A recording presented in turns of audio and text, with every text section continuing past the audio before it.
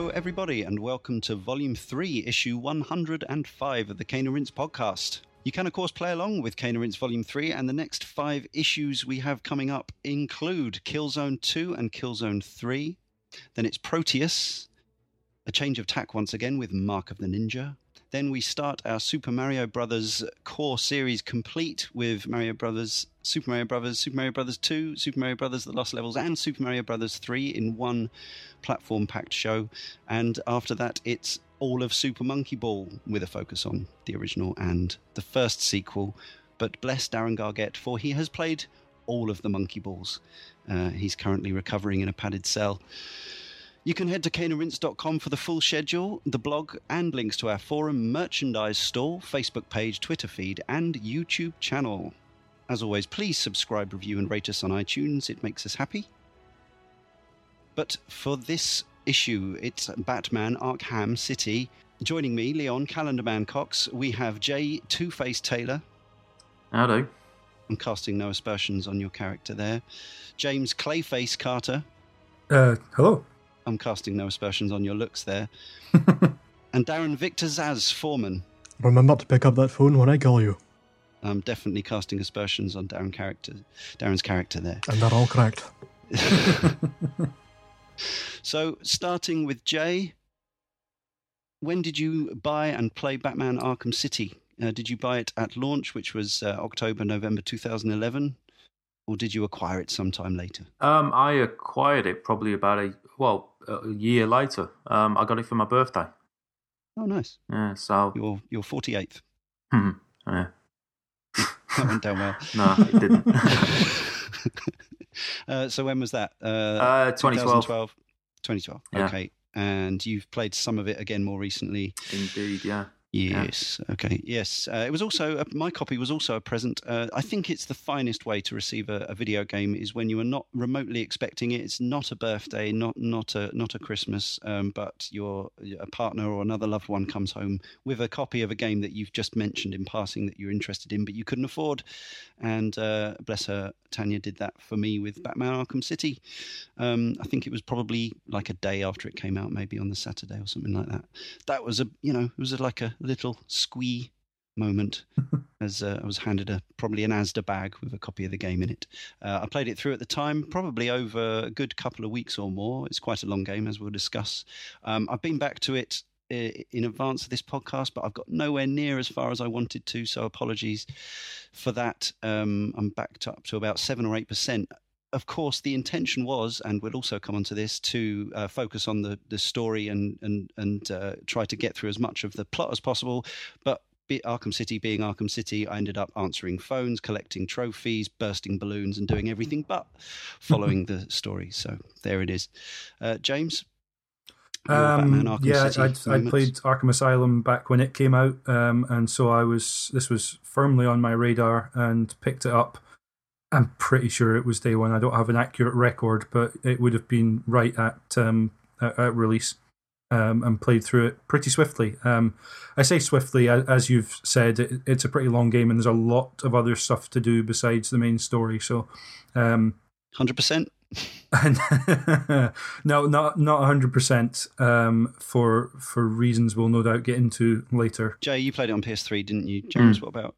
360 originally. I replayed it last week though on PC. Yes, I should have said my gift copy was a 360 version, and my partial replay has been the game was given away, rented or for subscribers to PS Plus was a download of recent times and now removed from the service, I believe. But if you downloaded it at the time or started the download, it is yours for the duration of your subscription, for that is how PS Plus works. So now I have it as long as I keep my PS Plus running, which will probably be until I die. So there we have it. Darren Foreman. Well, I bought this game at launch. I got a steelbook copy from Shop 2, I believe. It was the one with Catwoman in the back. And the reason that I was willing to buy this game at launch is because Asylum had impressed me so much. As I'm sure it did to a lot of people. I mean, licensed games have obviously had their ups and downs over the years, and a hell of a lot more downs, but this is one of the few times when the hype was justified. I loved Arkham Asylum. It was fantastic. So I was quite eager to get my mitts into this game. And obviously we're going to get into just what I thought of it, but I was kind of not blown away by this one quite as much. Yeah, I've definitely heard this from a lot of people. And I think, we're obviously going to talk about that. What I don't want to do is spend the entire podcast comparing the two games. I think it's difficult not to compare them because obviously it is a direct sequel. It's by the exact same team and all that. But it is a game in its own right, and they were obviously attempting something different, but certainly anecdotally, and obviously a lot of this is about perception, I think hype for this game was bigger. I think Arkham Asylum came out, and we talked about a lot about this on the previous podcast, which was issue 101. Jay and I were on the Arkham Asylum podcast along with Carl and Josh. We all very much enjoyed Arkham Asylum. It was one of the games with the fewest kind of negative comments I can think of any game really that we've covered, but certainly I think after the sort of pleasant surprise that was Arkham Asylum, the sequel came in on a lot of hype. People were looking forward to it, like you were, Darren. The review scores were higher, and so hype grew even more. And ever since then, I feel like even going into that Arkham Asylum podcast, we were asking for 3-word reviews as we do, and a lot of them related to how it was better than the sequel and blah, blah, blah. So, but what we want to do is talk about our, actual feelings as regards to this game and how we preferred or didn't prefer things it did. Because I'm kind of, I think there are some things which I liked about the sequel, and it's not quite so clear cut for me, but there we go. So yeah, I mean, expectations did lead to disappointment. There's no doubt about that. Yeah. So. Yeah, and it may have flipped round again with Origins, which I'll ask you two about at the end of the podcast. So, yes, this was November 2011 originally. The Wii U Armored Edition, I think it was called, and a Mac version came out late the following year, just a year ago now, November, December 2012. This is your definite spoiler warning for this one. There are some story elements to Batman Arkham City that if you haven't played it, you probably wouldn't want spoiled. I suspect that most people listening to the podcast will have already played through or know the final score, as it were. So, but there it is. That's your warning. It is now over.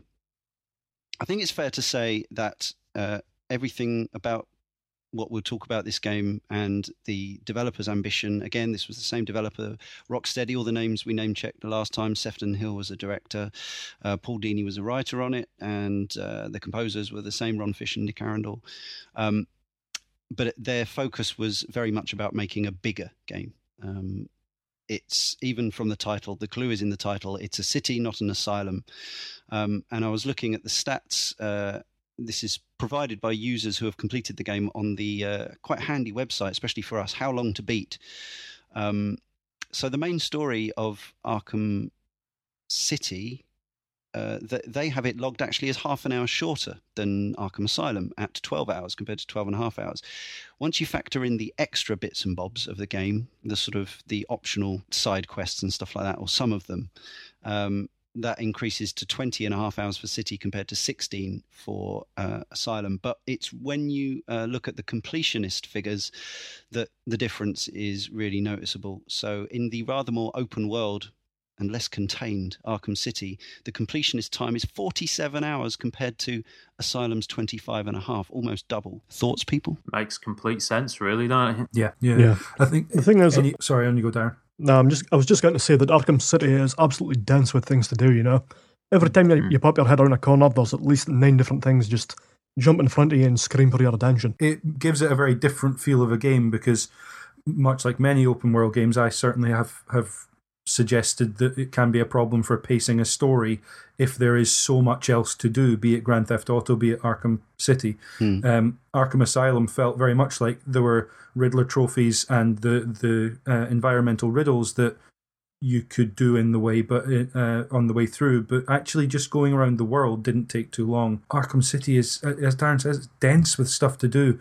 440 Riddler trophies, just as a number to throw out there, and a lot of those you can't get until late on in the game because you're unlocking gadgets and different abilities that Batman would have to try and unlock some of those trophies. But the number of side quests as well There's incidental quests. There's actual quest lines with different characters, and there's also a lot of Easter eggs to go and do. Not to mention one side quest that requires you to go back periodically throughout the year, unless you change your system clock like I did. But yeah, and like I don't know about how you all feel about this, the philosophy of this game. Like, I don't remember too many people going into that game going, oh no, it's going to be loose, or it's going to be less well paced because it's bigger. I remember people going, wow, it's going to be the whole of Arkham City, and you're going to be able to go around and do all this stuff.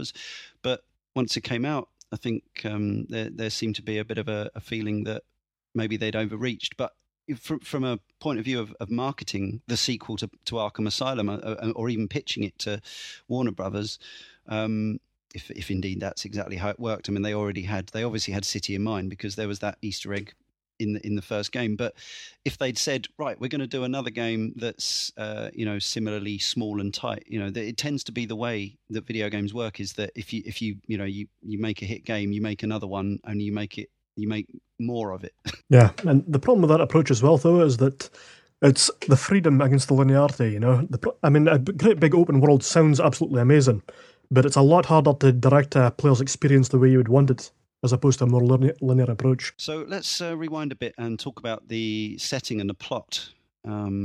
So the setting is Arkham City, which is, and you'll have to forgive my haziness, but it is not dissimilar to John Carpenter's Escape from New York scenario, in that only instead of the actual New York and Manhattan Island, this is a section of the sort of New York styled Gothic city that is Gotham, fenced off and turned into a kind of large living prison.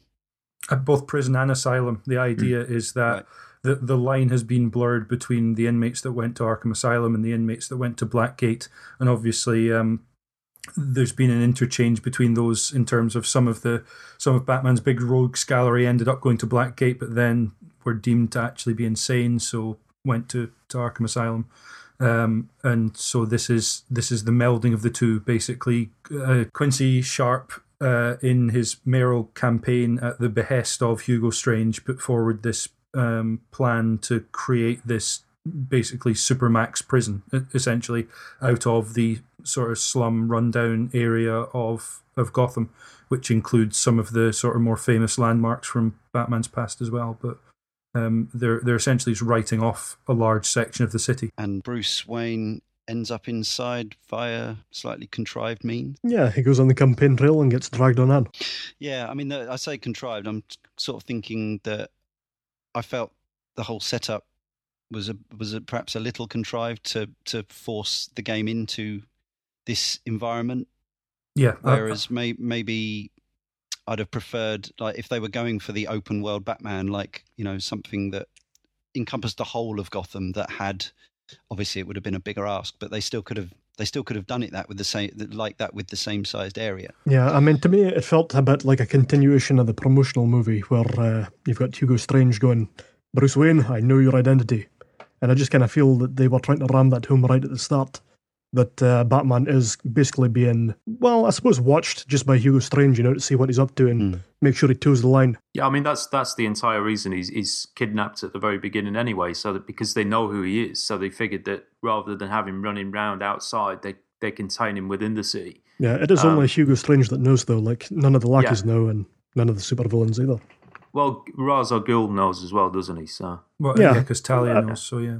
There's a few scattered ones, but it's not common knowledge at this point. No, absolutely not. And it never becomes common knowledge. But that's the reason why he's well, you say contrived at the start. I suppose it is, but he's there protesting against Arkham City, knowing that it's a dangerous place. Then he gets taken by those tiger guards, doesn't he? So, but then it kind of works. I didn't have a problem with it within the sort of the next question: does it work? Does it work? The for you? strange thing is that it didn't work for me, and I'm not entirely sure why. I can't pin it down, but it just, one of the big problems with City is that it always seems to be trying to ram things down your throat, and I just felt like the intro was trying to shove too much into you at once, and it didn't quite make sense to me, And I couldn't exactly say why it didn't make sense. It just, the whole approach that Bruce Wayne did to get in there, that makes no sense. And even if he was kidnapped, you'd think that he would have a little bit more gumption to protest and with absolutely nobody trying to guard them, you know? I think for me, I know we're trying not to compare to Arkham Asylum, but if you sum up the plot of Arkham City in a sentence, it asks a big suspension of disbelief right off the bat. Yeah. Sorry, pardon the pun. But you immediately have to just say, okay, this is a world in which politicians are able to manipulate a situation where an entire populace of a city is okay with just presumably ousting a bunch of people from their homes. Even if we're talking a rundown slum area of a city, that's an entire area where they've just got to evict everyone, put a wall up, and throw all the criminals in. You know, it's a big ask for people to say, yeah, okay, that seems reasonable, because to me, that doesn't seem reasonable. It also doesn't seem reasonable that it's taken... This asylum or prison is already established by the time the game begins, and Bruce is only just starting a campaign to get it closed down. I mean, isn't this whole the Arkham City itself a contrivance in as much that it didn't exist in the comics? Because I've tried to find reference to it today, and I couldn't see any mention of it outside of the game. So you've got Blackgate Prison and you've got Arkham Asylum, which are known for the longest time within the comics sort of mythos. Yeah, but Arkham City itself feels like it's something that's been created solely for the game itself. So wouldn't we say as gamers that such a contrivance is fine if it makes for the best video game possible? And it certainly does allow us as Batman to zoom about the place and climb taller skyscrapers and it explains a lack of pedestrians and civilians rather. That's it. It certainly creates a setting where if you're able to swallow that initial pill, as it were, and actually accept that this has been built and just go with it, then certainly it you can just imagine this world is now just contained within the city walls. It kind of doesn't matter how those walls got there. The point is, and I suppose the point of the intro is that it doesn't matter how Bruce Wayne ended up in here. The point is he's now in here, as are, almost every single one of the very people he does not want to be locked up in a city with. Or actually, maybe he does, as it turns out, because he's able to go from one building to the next, from Two-Face to Penguin to Dr. Freeze, etc. So Mr. Freeze, he doesn't have a doctorate. Sorry, in big Freeze. pardon. Yeah, Mr. Freeze. Yeah, and this is a game asking us to suspend our disbelief in a world that has Clayface and the Penguin and all these things. And absolutely. Obviously, for different people, the believability and the stretch, the suspension of disbelief is interesting how it works for different people. Again, my feeling is that once I'm in there, even though my initial feelings for the opening cutscenes was a little bit kind of not too sure about this. Once I'm in, I'm like, okay, I get this. I get why they've done this.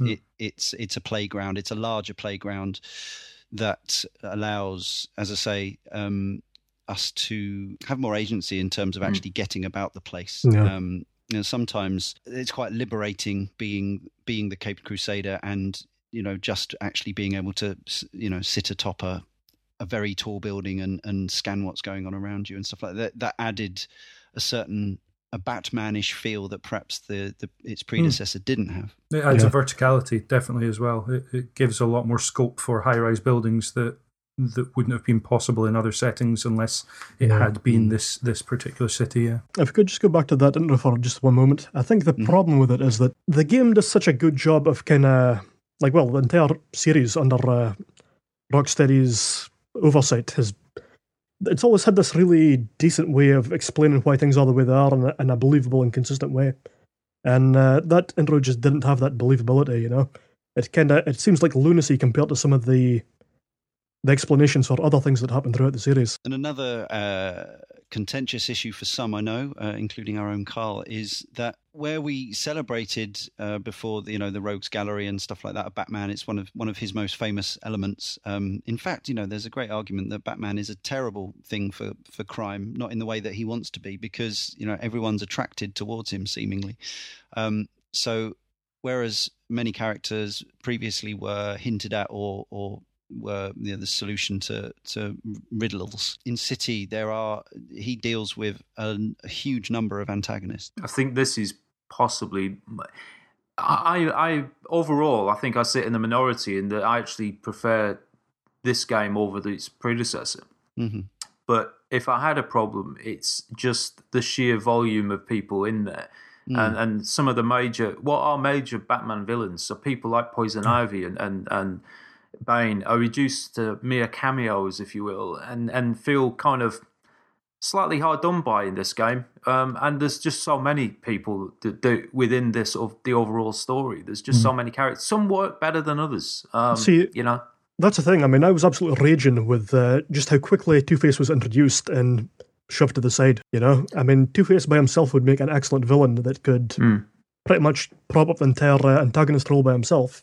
And he's in the game for about 5 minutes near the start and about 5 minutes near the end. It's quite interesting that without Catwoman being in this game, Two-Face and Poison Ivy's roles are even more reduced, which obviously for some people, Catwoman was not in a playable character, and therefore it would have felt even more like a cameo. Yeah, I was going to talk specifically about Catwoman as she was effectively, or the DLC was effectively a a Project $10 type season pass, first owners type thing.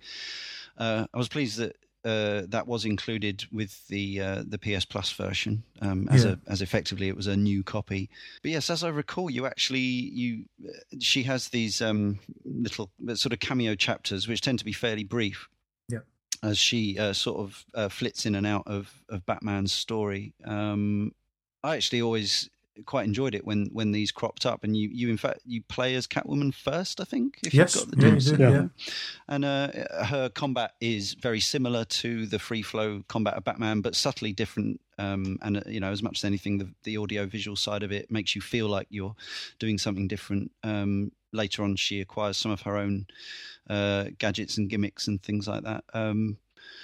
But yes, it's a strange. I mean, most companies seemingly now are abandoning these types of online passes and stuff like this, and I assume it will be the same with.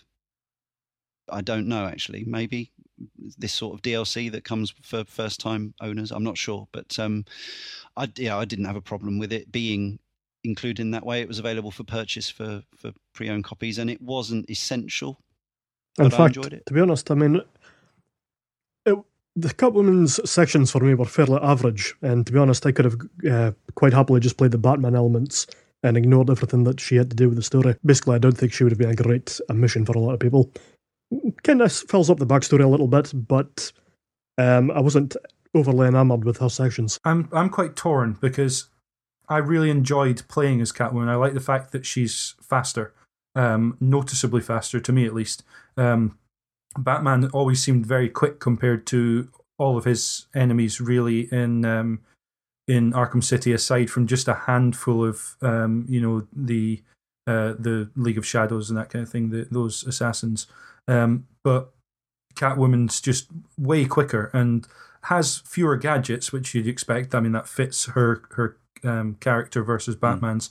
I really enjoyed playing it. I enjoyed the Poison Ivy fight. Was just a nice chance to be really fast round a series of sort of tiered fight, which was like a challenge section. Yeah, it was sort of three stacked combat challenges, one on top of the other. So I enjoyed playing them, but ultimately, I have to admit that completely lifts out. It's obvious that is completely unnecessary to be in there. Catwoman still appears in the game. I've never played it without having that DLC installed, but you can see that she would be in the cutscene. Batman goes to rescue her from Two-Face in the first instance.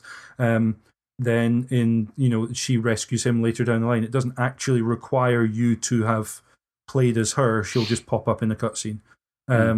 It completely lifts out, and that's the problem with putting all of this behind it's not a paywall in this case, it's just an incentive to buy a new copy and a disincentive rather to buy a used copy, but it kind of makes a mockery of it if it's just going to lift out that easily. What are you really missing out on if you don't have it? The answer is a slightly different style of combat and a couple of fight scenes. Which is, there is the option to buy it if you didn't get it with the game. You could play it. You can play it in isolation anyway from an option in the menu. I'm not sure, how that would kind of be like a sequence of challenges in a way. But yes, ultimately the game does open up for her though, doesn't it? Because she has, I don't know what her number of Riddler trophies 40. is. 40 Riddler trophies spread Batman, throughout 40 Arkham City. She has different. She can clamber on. She pounces in a feline manner up walls, and she can hang upside down from grates and things like that. All of which I enjoyed. Maybe it's just because I'm a fan of cats. Even if I wasn't particularly a fan of her design in this, I didn't think she looked particularly like an amazing Catwoman. Like, not as striking as say Michelle Pfeiffer's in Batman Returns or something like that. But it was fine, and I mean, I certainly wouldn't have been heartbroken had it not been in there. And it, like you say, James, I think it did feel to me as like it was, sort of wedged in there at points. But I still had fun playing as her. Yeah. No, Jay, I enjoyed it. I enjoyed playing as her as well. I like the different movesets and so on. But I spent a lot of time, where you get those points on the map where you can swap between the characters at any time. Yeah. And I spent a lot of time just going around the city. I mean, obviously, the trophies, her specific trophies, were the main reason behind that. But I kept finding myself going through all the different rooms and different buildings to see how whether anything opened up and stuff. And I did wonder at the time whether this was maybe a tease as to where they might. There might be a Splinter game come out of this. I liked the little kind of snarky remarks she makes to Batman all the time. I mean, I know that's what the character's there for, but I thought it was performed well and played well and worked for me. I quite enjoyed having the character in there. The thing is, I mean, I didn't exactly mind her in combat so much, but I just didn't particularly enjoy her method of getting around the city, Like, no grappling hook, no ability to glide, and just whipping yourself up ledges. It just didn't feel as fun to me, Yeah, I quite enjoyed that. It takes a little bit of getting used to that pouncing, actually. But Grey DeLisle did the voice of Selina Kyle and Catwoman, also Martha Wayne in this one. There were a few voice changes. I think we referred to them in the previous Batman issue. Tara Strong, she obviously replaced a beloved voice actor in Arlene Sorkin, who was Harley Quinn, because as we discussed in the previous podcast, Harley Quinn was created for the animated series, and so she was always voiced by Arlene Sorkin. But Tara Strong came in and it was reliable. Some people didn't like the changes they made to her costume. They went down an even more overtly sexual route than in Asylum. What was the other? There was, of course, Nolan North as the Penguin. I mean, but the thing is, on one level, I was impressed because it didn't sound like a Nolan North voice, and I was quite, once I found out, I didn't know it was him until I looked up the credits and thought, wow, that's Nolan North. That's pretty good. There's a lot of times that happens with him. However, his Dick Van Dyke Cockney / whatever is bizarre. I know what you mean. In a way, it kind of works because you can imagine. I know it's not how Burgess Meredith did it in the 60s series or Danny DeVito in Batman Returns, but there's something that almost fits about the idea of having a character like that with a kind of dodgy American doing a Cockney accent like the Penguin. It's not as much of a disaster as, say, James and Darren will appreciate the Scottish engineer in Mass Effect 2. It's fantastic. Yeah. It's the most convincing Scottish accent in gaming. I think it's got a load of really well-known voice actors in it. Maurice LaMarche, who I love, who is the Brain in Pinky and the Brain. He plays Mr. Freeze. Fred Tatasciore, who comes up in everything. If that's how you pronounce it, who's in everything. Steve Bloom, who's in everything. Troy Baker plays Robin, of course, and Two-Face, and of course now he's the Joker. Kevin Conroy returns as Batman, but it's a pretty strong cast. One thing I remember, playing Asylum again recently, I was slightly struck by some of the goon voices were a little bit dodgy, just in terms of their acting was a little bit hammy. I know it's comic book stuff, but I felt City's goons were perhaps even more sort of along that line of being a little bit too kind of two-dimensional, obvious, and their endless banter that you pick up all the time as you're going around Arkham City. An enormous amount of it does seem to focus on misogyny. I know it's actually portraying them as scumbags, and I get that, but there's so much talk about doing unspeakable things to various female characters. It does become a bit wearing after a while. Yeah, but it just added to the enjoyment of beating the living daylights out of it. So I guess that was probably the idea. I'll just say that my biggest disappointment with the voice acting is the fact that this is what I mean about Two-Face. He should have been the main villain, because you could have had Nolan North as one side of him and Troy Baker as the other side. That would have been amazing. Has that ever been done with a Two-Face incarnation played by two actors? I don't think so, but it is a good idea. I like that. It's free, Warner Brothers. No, it's not. It's not free. Of course it's not free. The game almost encourages a kind of splintered conversation, because that's how it feels to play it. See, the weird thing is, when you think about the story, I mean, there's like 3 major threads going off, isn't there? But they never felt like separate entities whilst I was playing. I thought they did a good job of kind of blending them into one another and weaving them through this sort of quite, convoluted sort of plot stuff. But I wonder if it did. Are you very? I wonder if it depends as to how much people get kind of, lose the threads of the plot, or lose interest in it, or lose engagement. Does it depend on your natural mode of play in an open world game? So I am very much the kind of player who is like, oh, shiny Riddler trophy. Okay, I'll spend 5 minutes trying to work out how to get that. And actually, with the Riddler trophies in this, the ones that are dotted around the external, I ended up feeling overwhelmed by it. Just constantly like, there's another one, there's another one, there's another one. And then the phone would ring and I'd do something else. Oh, there's some balloons. I'll go and get those. There's a security camera. Oh, now I can see somebody being... And then by the time you've actually got through this, and of course, it just one leads to another, leads to another, leads to another. And you spent 35 minutes just doing that stuff. And I'm not saying it's not enjoyable, because I certainly did enjoy it. But the weird thing is, the actual plot got lost. I would continually get just pulled away from the path that I was following to go chasing after all the shinies. But there was something about the sheer volume of them that made me stop after a very short time, Like I picked up a couple of phones, did the rush to pick up the other phone and wasn't really enjoying it. Then I started doing the Riddler trophies, got a few of them, found a few that I couldn't actually get my hands on, and thought, I don't really want to do this. So like the sheer amount of things that's in there is good if you're of the mentality that you're a completionist or you really want to see what happens at the end of the Riddler storyline. But the problem is, like, with the main story, I felt that even that was getting sidetracked too often, You'd be after someone and then someone else would show their face around the corner. You'd suddenly be going after the Penguin as opposed to finding out more about Protocol 10 and all the rest of it. And it just felt like really disjointed. Like the entire game felt like a massive bunch of ideas that was crammed into some kind of Katamari device. I have a weird relationship with this because, like you, Leon, I see something, I'm flying over the city, or gliding rather over the city, falling with style over the city. And I see the sort of green Riddler trophy or one of the green pads that I need to land on. And so I'll go down to it. It just felt like, first of all, there's too many Riddler trophies. And I say that, and I can't imagine many people disagreeing with me. When I first finished the game, naturally the first thing you do is go to Twitter and make some pithy comment, which I dutifully did.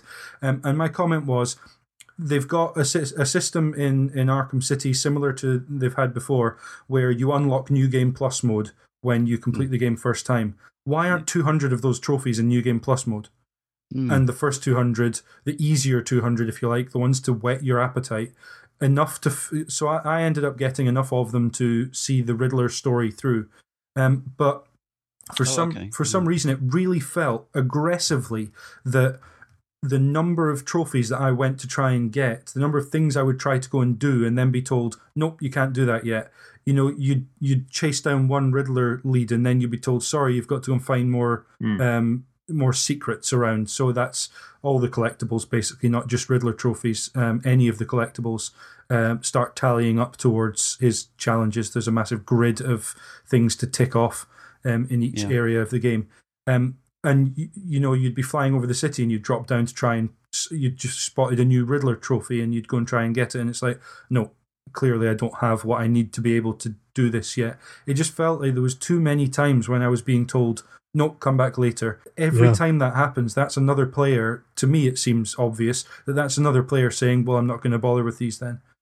So you can scan them in a Metroid Prime style to remind yourself where they were, which is something you didn't have to do in Asylum because you would just collect these maps if you came across them, which is nice. It's a nice feature in a way because it allows you to know where to go back. But again, once you keep the actual act of scanning them and then the thought of going back and finding them, I think for me was just the more there were, the less appealing. It's an extra barrier, I think. It just feels like an extension, and I mean the sheer volume of trophies almost made it feel like the worst JRPG grind in existence. So Jay, this is what I was coming to, because I think three of us sort of feel the same about the Riddler trophies. You've played it through twice and a bit more. Yeah.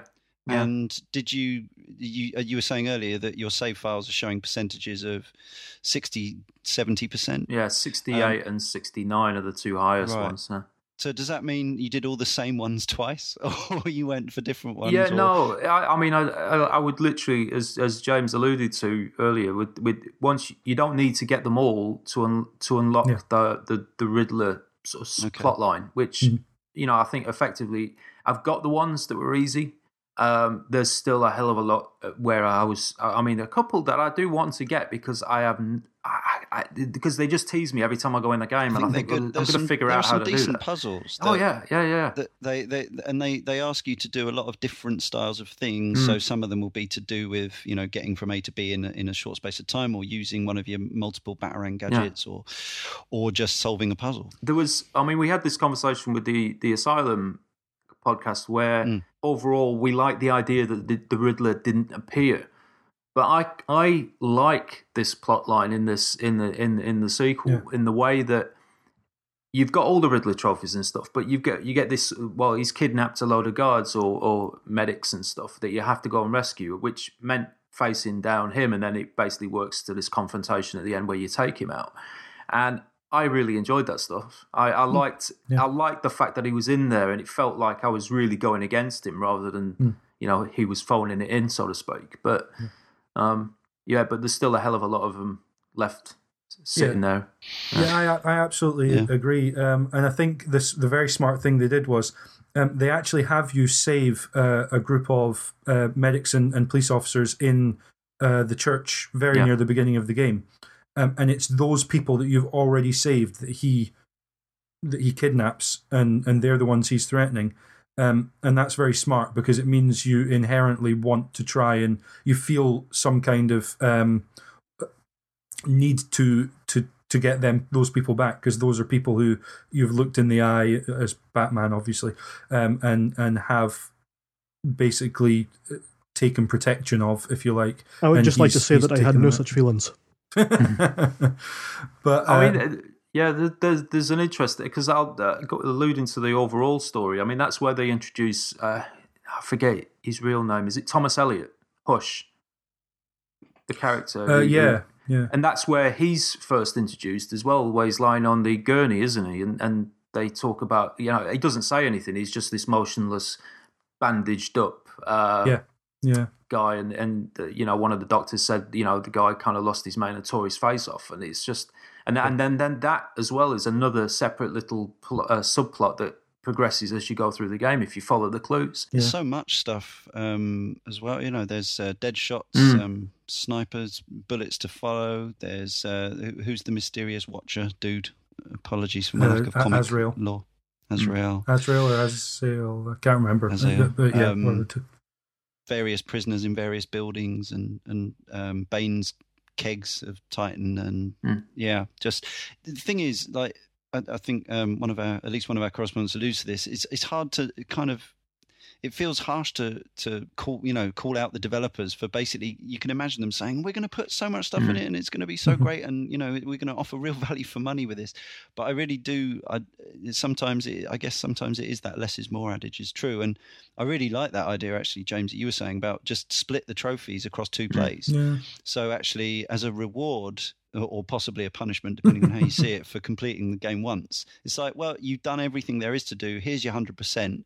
Now we're going to reduce that percentage a little bit, and you've got 200 more to do. 200, again, sounds daunting to me, but I think to people who had got that far to doing 100% on non-New Game Plus would then go, right, okay, in we go, back we go. Because one of the things that put me off New Game Plus was, well, there's going to be 400 trophies there, and it's not just 400 trophies, it's the same 400 trophies. Oh, yeah. At least if there were 200 different trophies. Does that not carry over then? The completed ones don't carry over?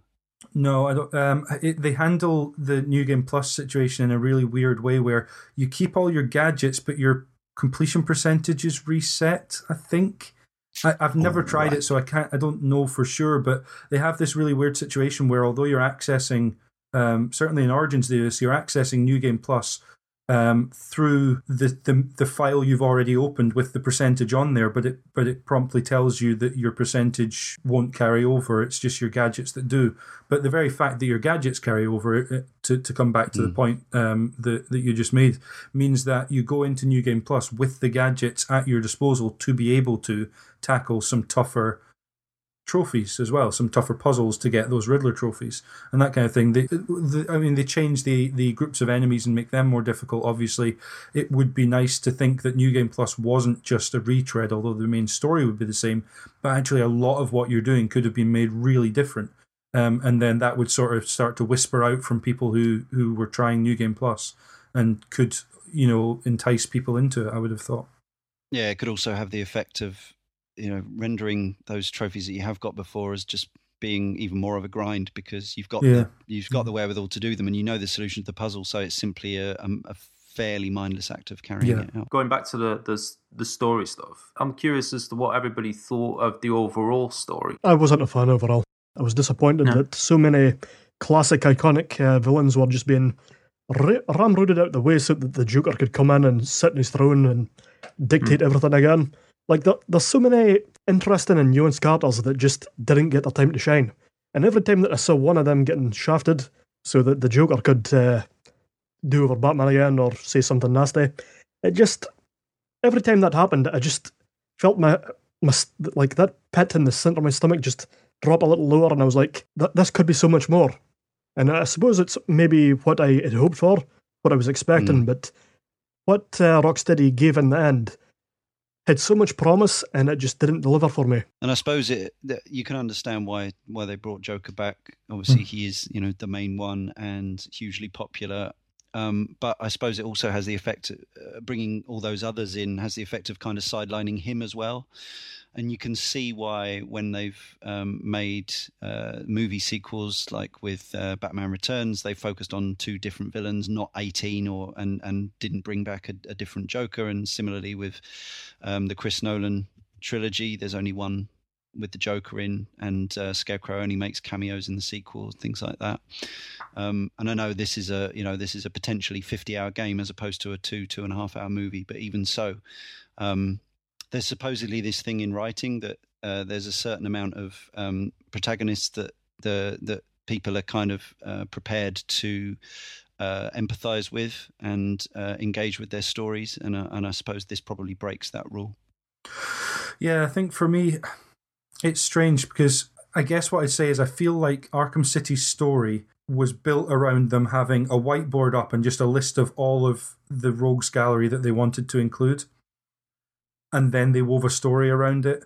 So it ends up feeling like I can't get out the back of my head when I was replaying it last week. I couldn't get the notion of just a kid sitting there going, and then Batman goes to see the Joker, and then he goes to see Two-Face, and then he goes, and it's just... That's what Jay was like playing it. Yeah, well, the thing is, the thing about these games is the villains are more interesting than the hero. Yeah. Because I've always had this problem with Batman. I've had a lot of problem with a lot of superheroes, is they're so sort of like goody two-shoes and a bit bland at the same time. So I find the villains far more interesting characters. So when there's plenty of them... I think what they wanted to do, maybe because the size of the game was going to be blown up so much more, maybe it was just a wish fulfillment thing where Rocksteady in Arkham Asylum, it was very much, Mr. Freeze wasn't there, but he kind of was. The spectre of him was, in the fact that his cell was there.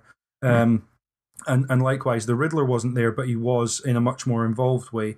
And there was all these hints and clues and just reminders of all these other villains that you weren't going to get to see, but just a tip of the hat to the legacy and to all this extra stuff that could be in. And then with Arkham City, it was like, right, we get to have all of these characters in now.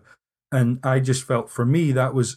it was too much. It felt like Two-Face was in and then gone, and Batman was just running around from building to building with a different bad guy and a different plot line to follow.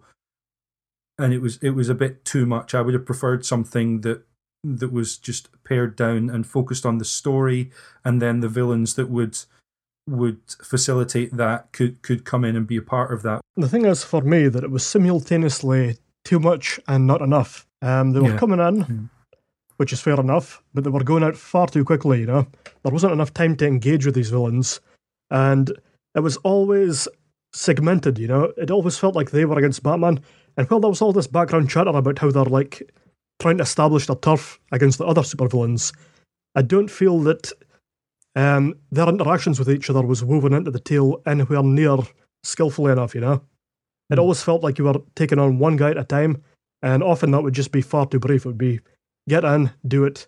This iconic supervillain, he's gone. Get on to the next one. The thing is that, to some extent, that happens in the comic. Is it not just playing into that as well, the thing is, that might be entirely true, maybe the people that read the comics enjoy that, but I've not even read the comics. I can't remember reading a single Batman comic.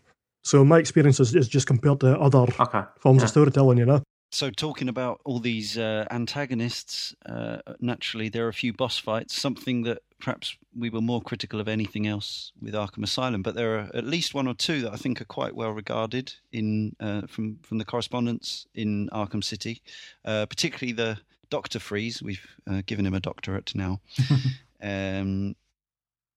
Now, I have to admit, I think there's some more divisive opinions regarding the Raish, as I believe it's supposed to be said, Al Ghul fight. I have to admit, most of these are very hazy in my memory, but the Freeze one is the only one that I do have a strong memory of, and I do remember it being quite clever, requiring the use of multiple techniques to bring him down. Any other highs and lows boss fight-wise? Mr. Freeze boss fight. He is both Doctor and Mr. Incidentally, his stage name, if you like, Dr. is Mr. Freeze, but he is also Dr. Victor Freeze. That's his real name. So I think that is the standout. The Solomon Grundy fight is interesting in a way, but as soon as you realize, and I think the button prompt comes up, you realize what you have to do. It just becomes a little more frustrating in that you're being hit while you're trying to lay the explosive gel on the ground using the fast techniques. But the Mr. Freeze fight, just because it's really tense, because everything you've been doing in the game really up to that point is just running straight up and punching people in the face, and in the whole fight there. If you start making mistakes, Alfred will come on and remind you cannot take this guy down hand to hand, not head on at least, because his technology is just way too advanced, too hardy for Batman's brute force to break through. So it becomes about using the other techniques that you've picked up in the game, which is all the Predator side of things, but also the fact that Mr. Freeze learns as you go. So as soon as you've used one technique to attack him, be that the electrocuting him using the generators on the wall, or popping up from a floor grate to attack him, that then is no longer an option. He takes that out. He'll blast the generators with ice so you can't use them. He will not fall for the floor grate attack again. And so you really have, there's actually a menu pops up, which I didn't see first time around, but second time I did. There's a menu pops up and gives you suggestions of about 18 different ways you can actually attack him. And a lot of them you might not even think of, but what it does force you to do is really try and be creative with the environment and try to spot stuff that may be useful to you. And it really feels like you're being resourceful. like Batman would have to be in the situation, I suppose. Any other boss fight memories, Jay? You've done them all twice at least. Yeah, well, the freeze one does stand out. I quite like the Clayface one, as it sort of lends, towards the end. And I don't know whether I liked it in terms of gameplay or just the way it kind of looked, the way that Clayface is and the way he sort of uses, again, it changes slightly with him sort of splintering off into loads of different characters coming at you and stuff. Yeah, no, you've said that. I do remember that. And of course, I believe one of the many, many Easter eggs, there's a wiki page I found with 60 Easter eggs listed for this game on, some really cool ones. One of them is that you actually fight Clayface twice because when you're fighting Joker at one point, if you have detective vision on, he has no skeleton. So it's Clayface. I think as far as the Ra's al Ghul, the final fight of it I thought was quite interesting. You're being bombarded by sort of, in that case it is kind of like sandmen that he's created around you as well, but you've also got to watch out for him attacking you from various directions. So the problem I had with that section was leading up to it, the test of your ability to become the leader of the League of Shadows is to glide through a dream sequence. It's a good job you're Batman, because anyone else would be screwed with that test. And I know, okay, it's contextual because the test suits the person. Yeah. But the test of Batman is his ability to glide along a watery line in midair. That's the test. And not to hit the ground. That's not a test of character. That's a test of the player's ability to play the game, which breaks the wall, for me, breaks the fourth wall immediately. That's why, quite ridiculously. That's why all the other candidates failed. They just didn't have a cape. Well, that's a very good point. I loved the build up to that sequence though. The whole where you had to go underground and all the rest of it. Yeah. And, going through all the sewers into the old town, into that old like sort of steampunk-esque type. Yeah. Wonder City. World. Yeah. Yeah, that's it. Yeah. And and there's that weird Croc cameo down there as well, which is that's an Easter egg, or listed as an Easter egg. Yeah. Of course, by the time you get to that test, you probably will have done one of the other distractions in Arkham City, which are the augmented reality tests, which teach you how to. Yeah, so did I. Okay, they're actually worth doing because they give you get the grapnel boost. You get the grapnel boost. Most people probably get to the point of getting the grapnel boost and then forget them. Yeah. But yeah, the grapnel. I mean, I actually think the grapnel boost is a little bit controversial in that I like, as I say, I'm no huge Assassin's Creed fan. I've only played one of them all the way through, but I like the open world city thing and the clambering about the rooftops, and I like the idea of the fact that Arkham City sort of brought that slightly Assassin's Creedy thing into the Batman games. But for me, the grapnel boost, which pretty much means that you can fly, pretty much. While it helps your locomotion about this very large game area to get to all these umpteen billion things that you want to interact with, it kind of stops you feeling like Batman so much because you're kind of flying a bit. It starts to feel a bit more like a different superhero, and maybe that's not right. Well, you're just kind of gliding upwards for a bit and then like jumping over the roof and gliding downwards again. Yeah, but with the grapnel boost, you're kind of flying. That's what I mean. Getting pulled up, then you overshoot your mark and then you're going down again. And I mean, that was in Origins and I had no problem with it there. That was in my second playthrough of the game where I did do the augmented reality. And I mean, I didn't have an issue with it personally, I could see why, if you enjoyed clambering up the buildings and getting down and exploring and feeling as though you're skulking around the place, that it could feel a little bit out of place and against the purpose of exploring. But yeah, that's all it is. It's not that I didn't enjoy it. Yeah, I did. Not quite Batman. It does feel somewhat totally understand automated. That. Yeah, I know what you mean. It was the automation that I liked. If I wanted to climb up and grapple, I could still do that. So it wasn't really a big issue for me. I think the Assassin's Creed reference is quite apt though, because with Assassin's Creed it's varied from game to game. People have often found that you're running in a certain direction, suddenly the protagonist will just veer off to left or right because of a slight variation in how you're holding the stick. And with the grapnel boost, I found that as well. Some of the things you're trying to boost past end up pushing you in one direction or another that you didn't really want to be going. So it can, although it feels automatic and maybe a little less physical than actually just climbing the buildings and doing sort of ignoring the grapnel boost and micromanaging the traversal a bit more.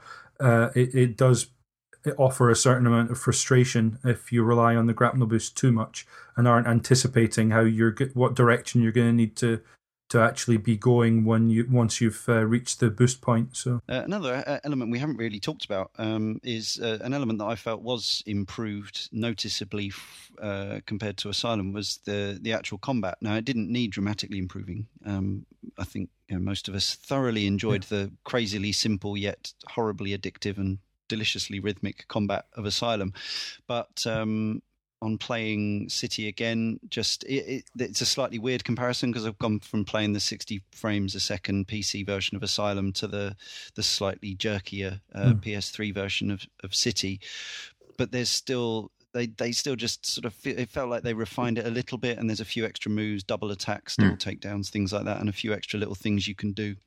And getting in amongst, as I say, the buzz of getting in amongst a gang from, that you've chosen to come at from any number of angles or flown in from, 50 yards away, 200 yards away or whatever, has a Batman-ish thrill that perhaps no other Batman game has. The curious thing about this is that I actually felt that the combat was worse in City. I mean, technically it was better. I mean, there's definitely a lot more variety that you can pull out when you're engaging thugs. But I like that simplicity in the first game, In City, I didn't bother. I mean, I tried using the gadgets for a while, but I figured out that I enjoyed just punching them in the face a lot more. Yeah, I tend to be the same for the most part. So even though, it's a more varied game, and you get more out of it if you put more into it, but I didn't want to put that much into it, I enjoyed just its very basic level of countering and grappling and occasionally throwing your cape at somebody with a knife.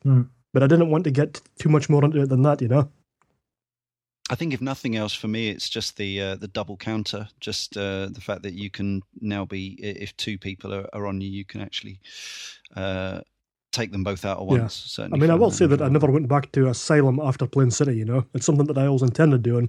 So, maybe if I went back to that combat engine, I'd probably miss a few things that City introduced and possibly Origins. Yeah. But my memories of Arkham Asylum were stronger than City because a lot of the additions just didn't appeal to me as far as combat went.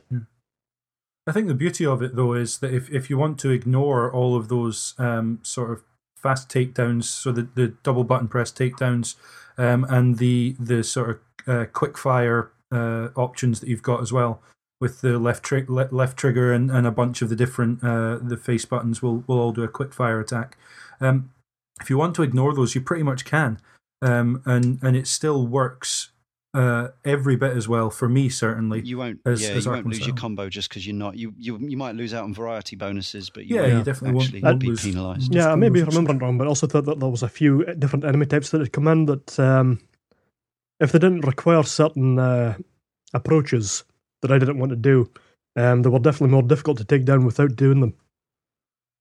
Possibly. I don't think it was necessarily different enemy types so much. Perhaps it was more just the number of enemies and configuration of enemies that came at you kind of demanded. It could be that, I mean, I tend like brief, not so much brief, but like short and snappy combat engagements.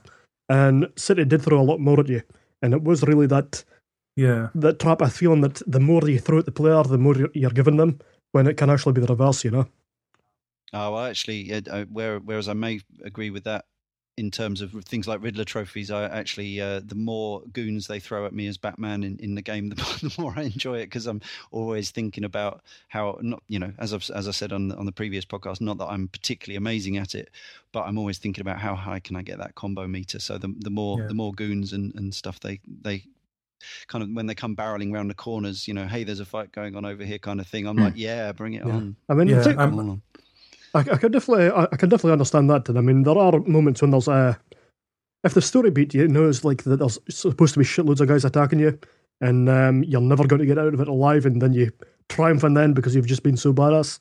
I can understand that. It's just that occasionally just random encounters just took too long. I have this problem with the Infamous games as well, where I'm simply trying to get somewhere, just engage with the traversal, which I think in Infamous is very, very good. But just random encounters with enemies, especially in that game, can interrupt that too much. And I was certainly dissuaded in City from engaging in the political prisoner notifications that you get. Batman will hear them, and you can try and rescue a political prisoner, who are the good prisoners in Arkham City, while everyone else is undeniably evil. I tend to find that I just wanted to stay away from the ground for the most part, because the random encounters just felt like they were stopping me getting wherever I wanted to go. And I felt like there was enough of the combat just in the main and side missions. There was plenty of the combat to sate my appetite for that. What I will say is I'm no great shakes at this combat at all. 30 is usually my sort of upper echelons of my combo meter, and if I get to 40, I think I have a nosebleed and pass out. So, and I found it pretty much on par with Arkham Asylum in terms of my ability to reach that sort of combo number. And it seemed very. It was certainly evoking all the same feelings as Asylum did. I'd say the extra additions improved it a little bit just in terms of the variety, but otherwise it's every bit the match for Asylum for me in terms of combat. Jay? I like the combat system. It's funny, I never once ever pay any attention to the combo meter whatsoever. Just when I'm playing it, it's just, I like, if there's a load of them there, the more the merrier. In fact, for that kind of combat, it's only the Batman games have only been surpassed recently with Assassin's Creed 3, which, whilst many may not agree with it, I thought had some of the best hand-to-hand combat stuff in a game that I've experienced, and really got into it. Just to pick up on something there, you're saying that you didn't actually check the combo meter at all. I never pay attention to that when I'm fighting. I just want to batter as many villains as possible. In a lot of games, I don't care about the combo meter because it's just a score, Yeah. But in this, it does actually affect combat, because when you get to certain milestones on the combo meter, you can pull off special attacks. So I was just wondering if you... the funny thing is that when I'm playing it, it's like I'm not looking at the number, I'm not even paying attention to it. And because, it only takes a single hit to a single strike from them to knock it out anyway, and I often get hit, so I didn't really care. If by some perchance that I do get one of those special moves, I'm going by the you get the button prompt, don't you? So it's just my eyes were usually locked on the combo meter, so I could tell when it was coming up. I was just wondering if you used them at all, and obviously you did. Yeah, you can sort of play it by sound and feel, which is interesting. We talked about the combat in the previous game being a little bit like a rhythm action. It's like playing Patapon with Batman and his fists. Yeah, totally.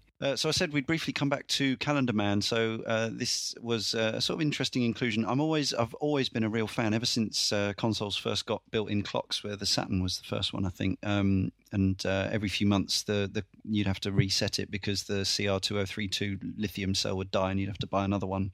But games like Nights into Dreams would have a clock that told the time and things like that. And I've always been into it, day-night cycles and all that sort of thing. Calendar Man kind of went a bit further with a very not ambitious in the implementation, but ambitious in the sense that it asked theoretically people who didn't do time traveling via the system clock to come back over the space of pretty much 12 months to visit him in his cell. And I don't actually know to what end. I can't remember what you actually get out of it.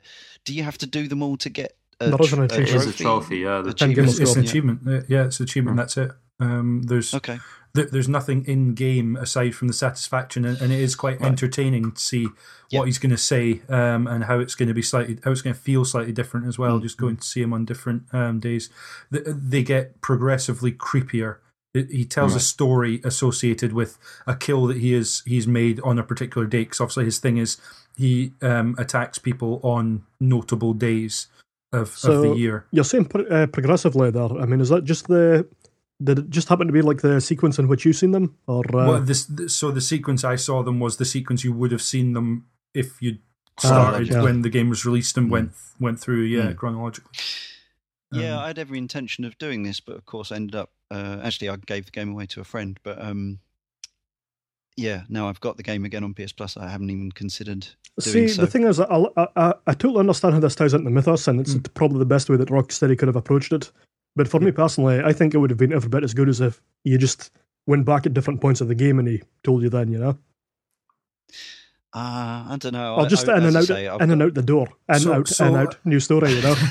I think what happened at the time, and I remembered, and I obviously circumnavigated this, but what happened at the time was there was actually a game via Twitter. There was a group of people who would make sure they would tweet on the morning of a notable day, because what would happen if you went in between those days was he would give you a hint as to what day was next that you had to go. So if it was Valentine's Day or Christmas Day or whatever, and what would happen was people would tweet on the morning of the day to say, reminder everyone, go and see Calendar Man, which is a really neat way of doing it. Now obviously you could cynically say they did that to stop people selling the game. They needed to go and get this achievement and wanted to see, etc., etc. Yeah. But nonetheless, I think in terms of the list of Easter eggs that you've mentioned, Leon, it's amazing how much thought and effort has gone into this aspect of Arkham City, and clearly shows that the people at Rocksteady have massive affection for just creating something that feels really like a massive thank you to fans of Batman who are playing this game. This particular puzzle, I don't know why I've not looked at the internet to figure it out, but sometimes you get resistant to that sort of easy way out. And I've just, every time I've gone into the game, I've gone back to see him, and I couldn't figure out why he's always got the same response, always saying the same thing. And I know there's a trophy, so it's like it's always been teasing me. And now I know. You didn't realise it was tied into the real date? No, I didn't at all. And awesome. It's like sometimes I question why I've never looked on the, maybe it was just whilst the game was there and I've been playing, I've been like wanting to figure it out, but then as soon as I've taken the game out, I've just forgotten about it. But if they'd done it Darren's way, you'd have seen them all by now. Well, I kind of feel they should have done it where if you'd signed up to their website, they sent an email reminder or something to perhaps. They were tweeting it for ages, actually. Yeah, if you followed Rocksteady. I will also mention that I knew about this before the game even came out because I was reading previews about it. It's not something they were being shy about. I see. Well, I don't. But then for Jay, as you said, Jay, it was a year later that you got the game, so you wouldn't have paid attention to any of that at the time. And as so often, certainly by the time a year had gone by, in theory, that quest line was over for anyone who really stuck, tooth and nail to doing it. And there were a lot of people who wanted to do it, properly, legitimately, if you like. Again, just to touch upon the fact that there was a couple of downloadable packs, Nightwing pack, which was challenge maps only. So he played, he had slightly different combat again. I didn't play it, so is it somewhere between Catwoman and Batman, perhaps? A bit lighter and lither than Batman, but... I haven't played him. Okay. Neither have I. I mean, when I first picked the game up, I intended to do it, but as I said, I was slightly disappointed with the game, and I never went back. Yeah, of course. There were some skins for Batman, various celebratory skins from different versions of the game. They were pre-order bonuses as well, I think. The most relevant and substantial one sounds like Harley Quinn's Revenge, which came out 6 months after the game and is set after the events of Arkham City and features Quinn and Robin. But I assume none of us played that either. I played it. Oh, okay. Go for it.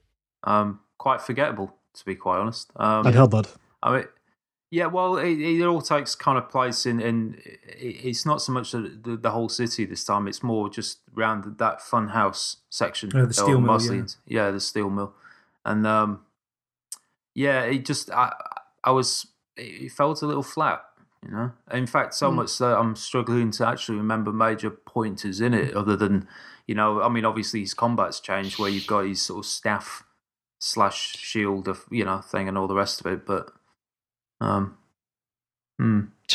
Sounds awesome, James. I really liked it. Okay. I've since found out James? that it cost £10 when it was released, and for what is 2 hours of gameplay, that would I'd have felt I think much less positive on it than having got it in the Steam Game of the Year collection for it, what is essentially pennies because it was so cheap when I picked it up. Yeah, I mean, it's all relative. Yeah, isn't it? absolutely, definitely. £5 an hour is equivalent to any number of other forms of entertainment. Oh, yeah, absolutely. But when you can get the game at £3 or the Humble Warner bundle, yeah, for exactly, the equivalent of a pound, it seems a bit crazy. But I think the thing that impressed me, and I think the reason probably it was priced like that, was they've redressed the whole steel mill. Because obviously, well, not obviously, actually, I should explain. This is set 2 weeks after. 2 weeks, I think it's 2 weeks. It might be 2 weeks, yeah. After the game is finished, and it's so the steel mill has been where Harley has retreated to with all of Joker's goons who are now her goons and therefore dressed slightly differently. Obviously, the same. They've now got her logo on the back as all the thugs or all the thugs do in the game. And there are areas of it that are almost a mausoleum to the Joker or a shrine to him. And so the idea is that you start off as Robin. Batman hasn't been heard from for 2 days. He went into the steel mill. He has been very different since the Joker died. Seemed very withdrawn, even more. Spoiler alert. Sorry. I was just coming on to that. But yeah, we're getting to the ending, but that's that happened. Yeah, that's fine. So Batman's been very withdrawn. Went off to the steel mill on his own, doing his brooding thing like he does, and hasn't been heard from for 2 days. It turns out Harley Quinn and her goons have captured him.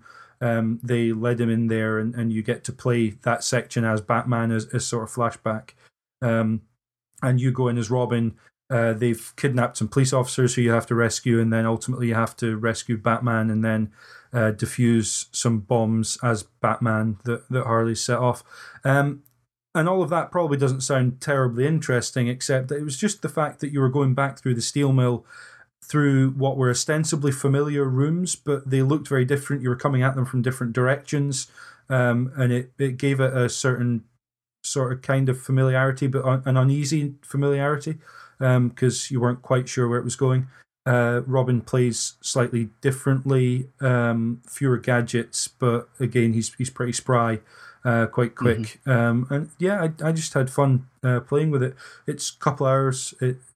As Jay said, it's nothing spectacular. It's probably pretty forgettable, but given I hadn't enjoyed Arkham City that much originally, or as much as I expected to originally, and going back to it hadn't wowed me in ways that it hadn't done originally at all. I just thought it was a really great. I was happy to go and spend an extra 2 hours playing the game slightly differently, seeing something new. Now, I can't remember how the story gets there, probably partly to do the fact it was 2 years ago since I played it through, and partly because the story is a little bit, or for me it was a little bit disjointed because I got so repeatedly distracted by all the shiny things. But the ending is, if nothing else, I think it's fair to say a bold one. And there are hints that maybe all isn't what it seems, but James has already alluded to it. I've already said it. Yeah. And I'd also like to just kind of point out at this point that Talia al Ghul, which is like one of Batman's ex-love interests, she dies as well, in pretty much the same location. And yet, dad. Yeah.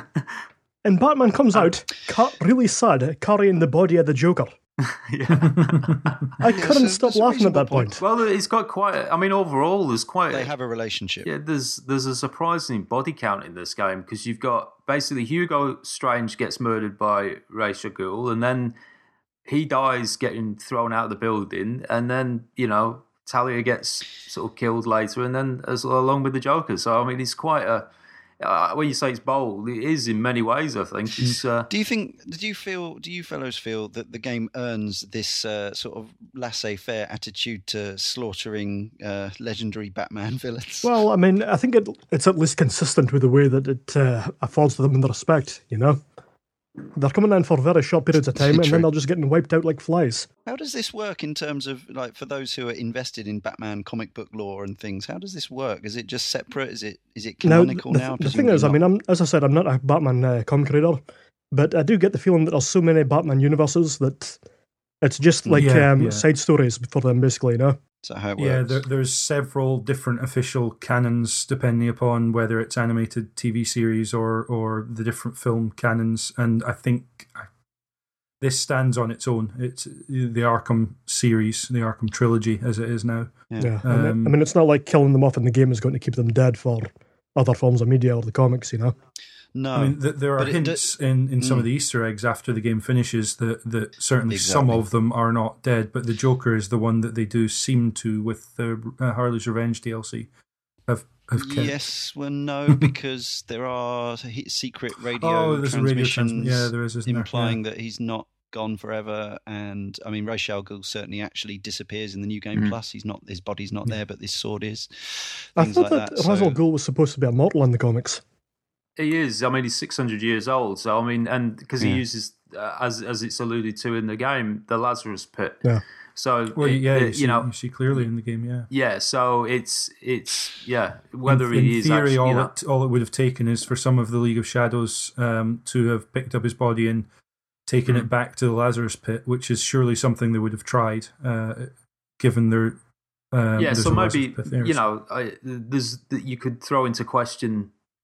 whether anybody's dead in the game. Although I'd say that Hugo Strange is most definitely, because he didn't just get stabbed, he got blown up as well. So perhaps Rocksteady themselves realised that if they were going to end up making another one, and we actually don't know if they are at the moment, but we suspect they probably are working on some sort of next generation Batman title, that maybe they didn't want to have quite so many antagonists in it, so they bump a few off, free themselves of the shackles of the Joker, and move on to something else. I mean, they've still got dozens to work from. They could bring back in any number of the comedy obscure ones from times gone by. I think it'd be pretty good if you saw in the sequel that Hugo Strange got shoved into a bucket and then tipped into Lazarus Pit.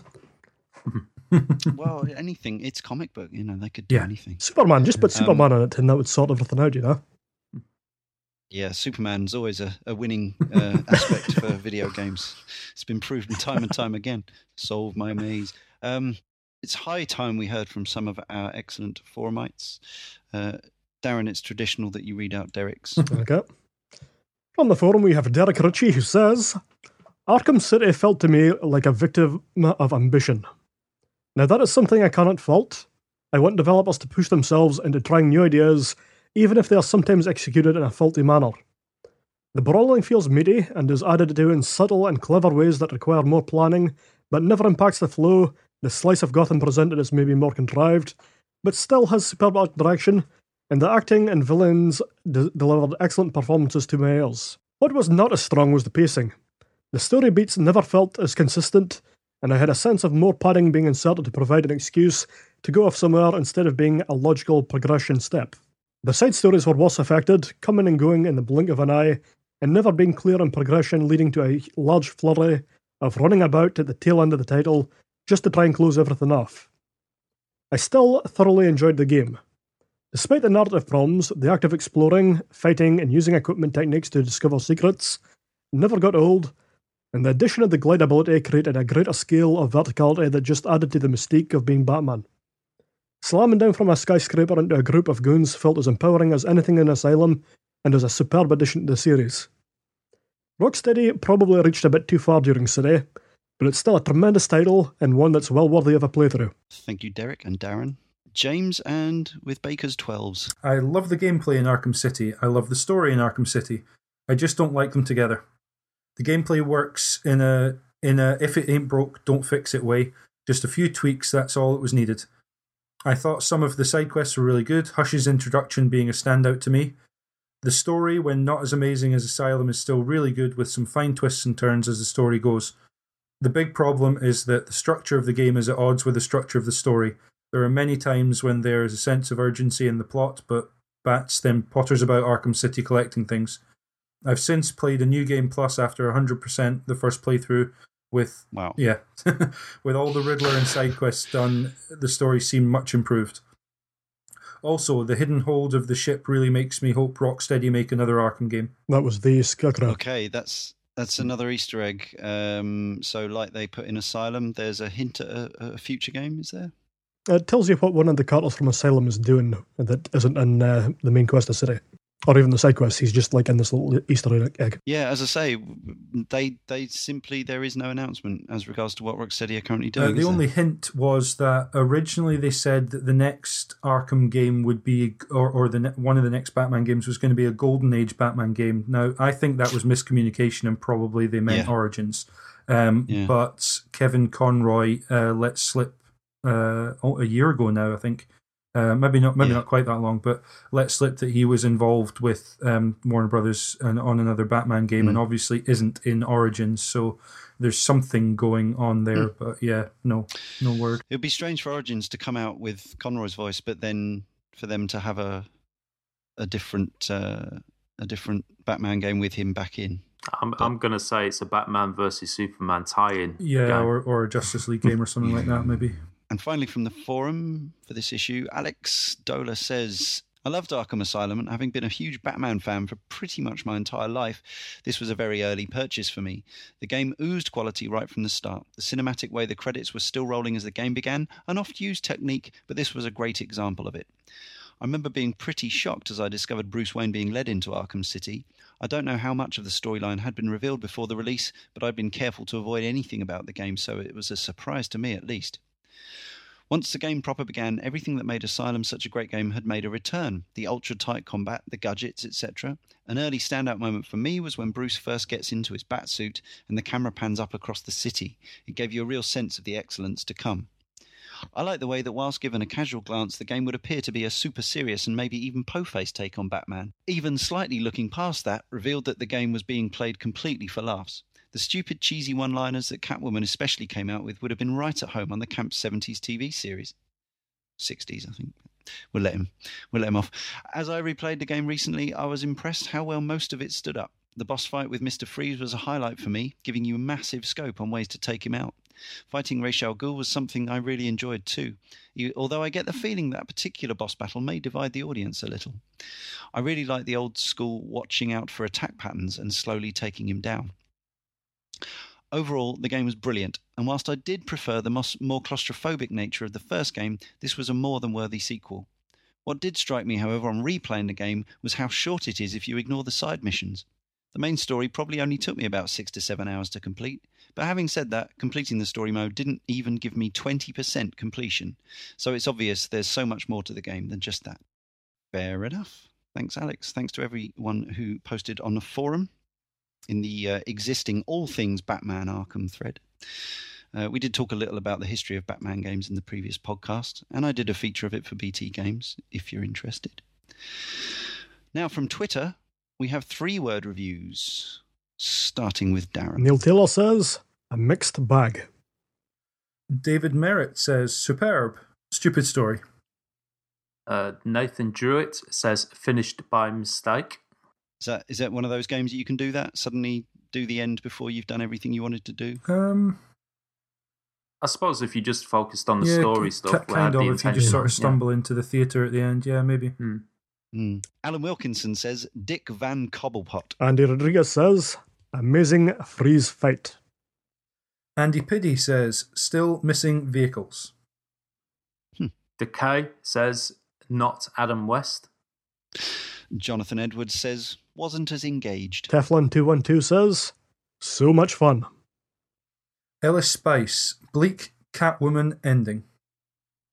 That's the optional early ending where you if you're playing as Catwoman, you can choose to leave. That's right. Yes, I did try that out on my first playthrough. Yeah, I've got mixed feelings. I think it's very clever. I think it's nice that you get the option to do that. I think the fact that you rewind it and then you just get she just says, no, I've got to go back. No, I've got to go back. It's like, it would have been nice to see some conviction there, I guess, almost. I think it would have been great if it deleted your save file if you did that. Yeah, in a Steel Battalion style. Pixeloman says, Dark Knight personified. And finally, Danny B, as much of a fan as Alex from the forum, says, Batman's absolute zenith. We always like to finish on a positive. Let us see our own heartfelt but hyperbole-free summary, starting with James Carter. There's so much to like about Arkham City. The Hush side mission, the Azrael side mission, the combat is just every bit as good as Arkham Asylum. It is, to me, the best example of that combat, this side of something that's much more combat focused, like a Devil May Cry or a Bayonetta. It's a stripped back version and really feels. It makes you feel powerful, but it also you're sharply aware that you need to be on your toes at all times, and I love that about this game. My overriding feeling of it, though, is that this is a game where the story was shoehorned around the characters, whereas I'd have preferred to see it the other way around.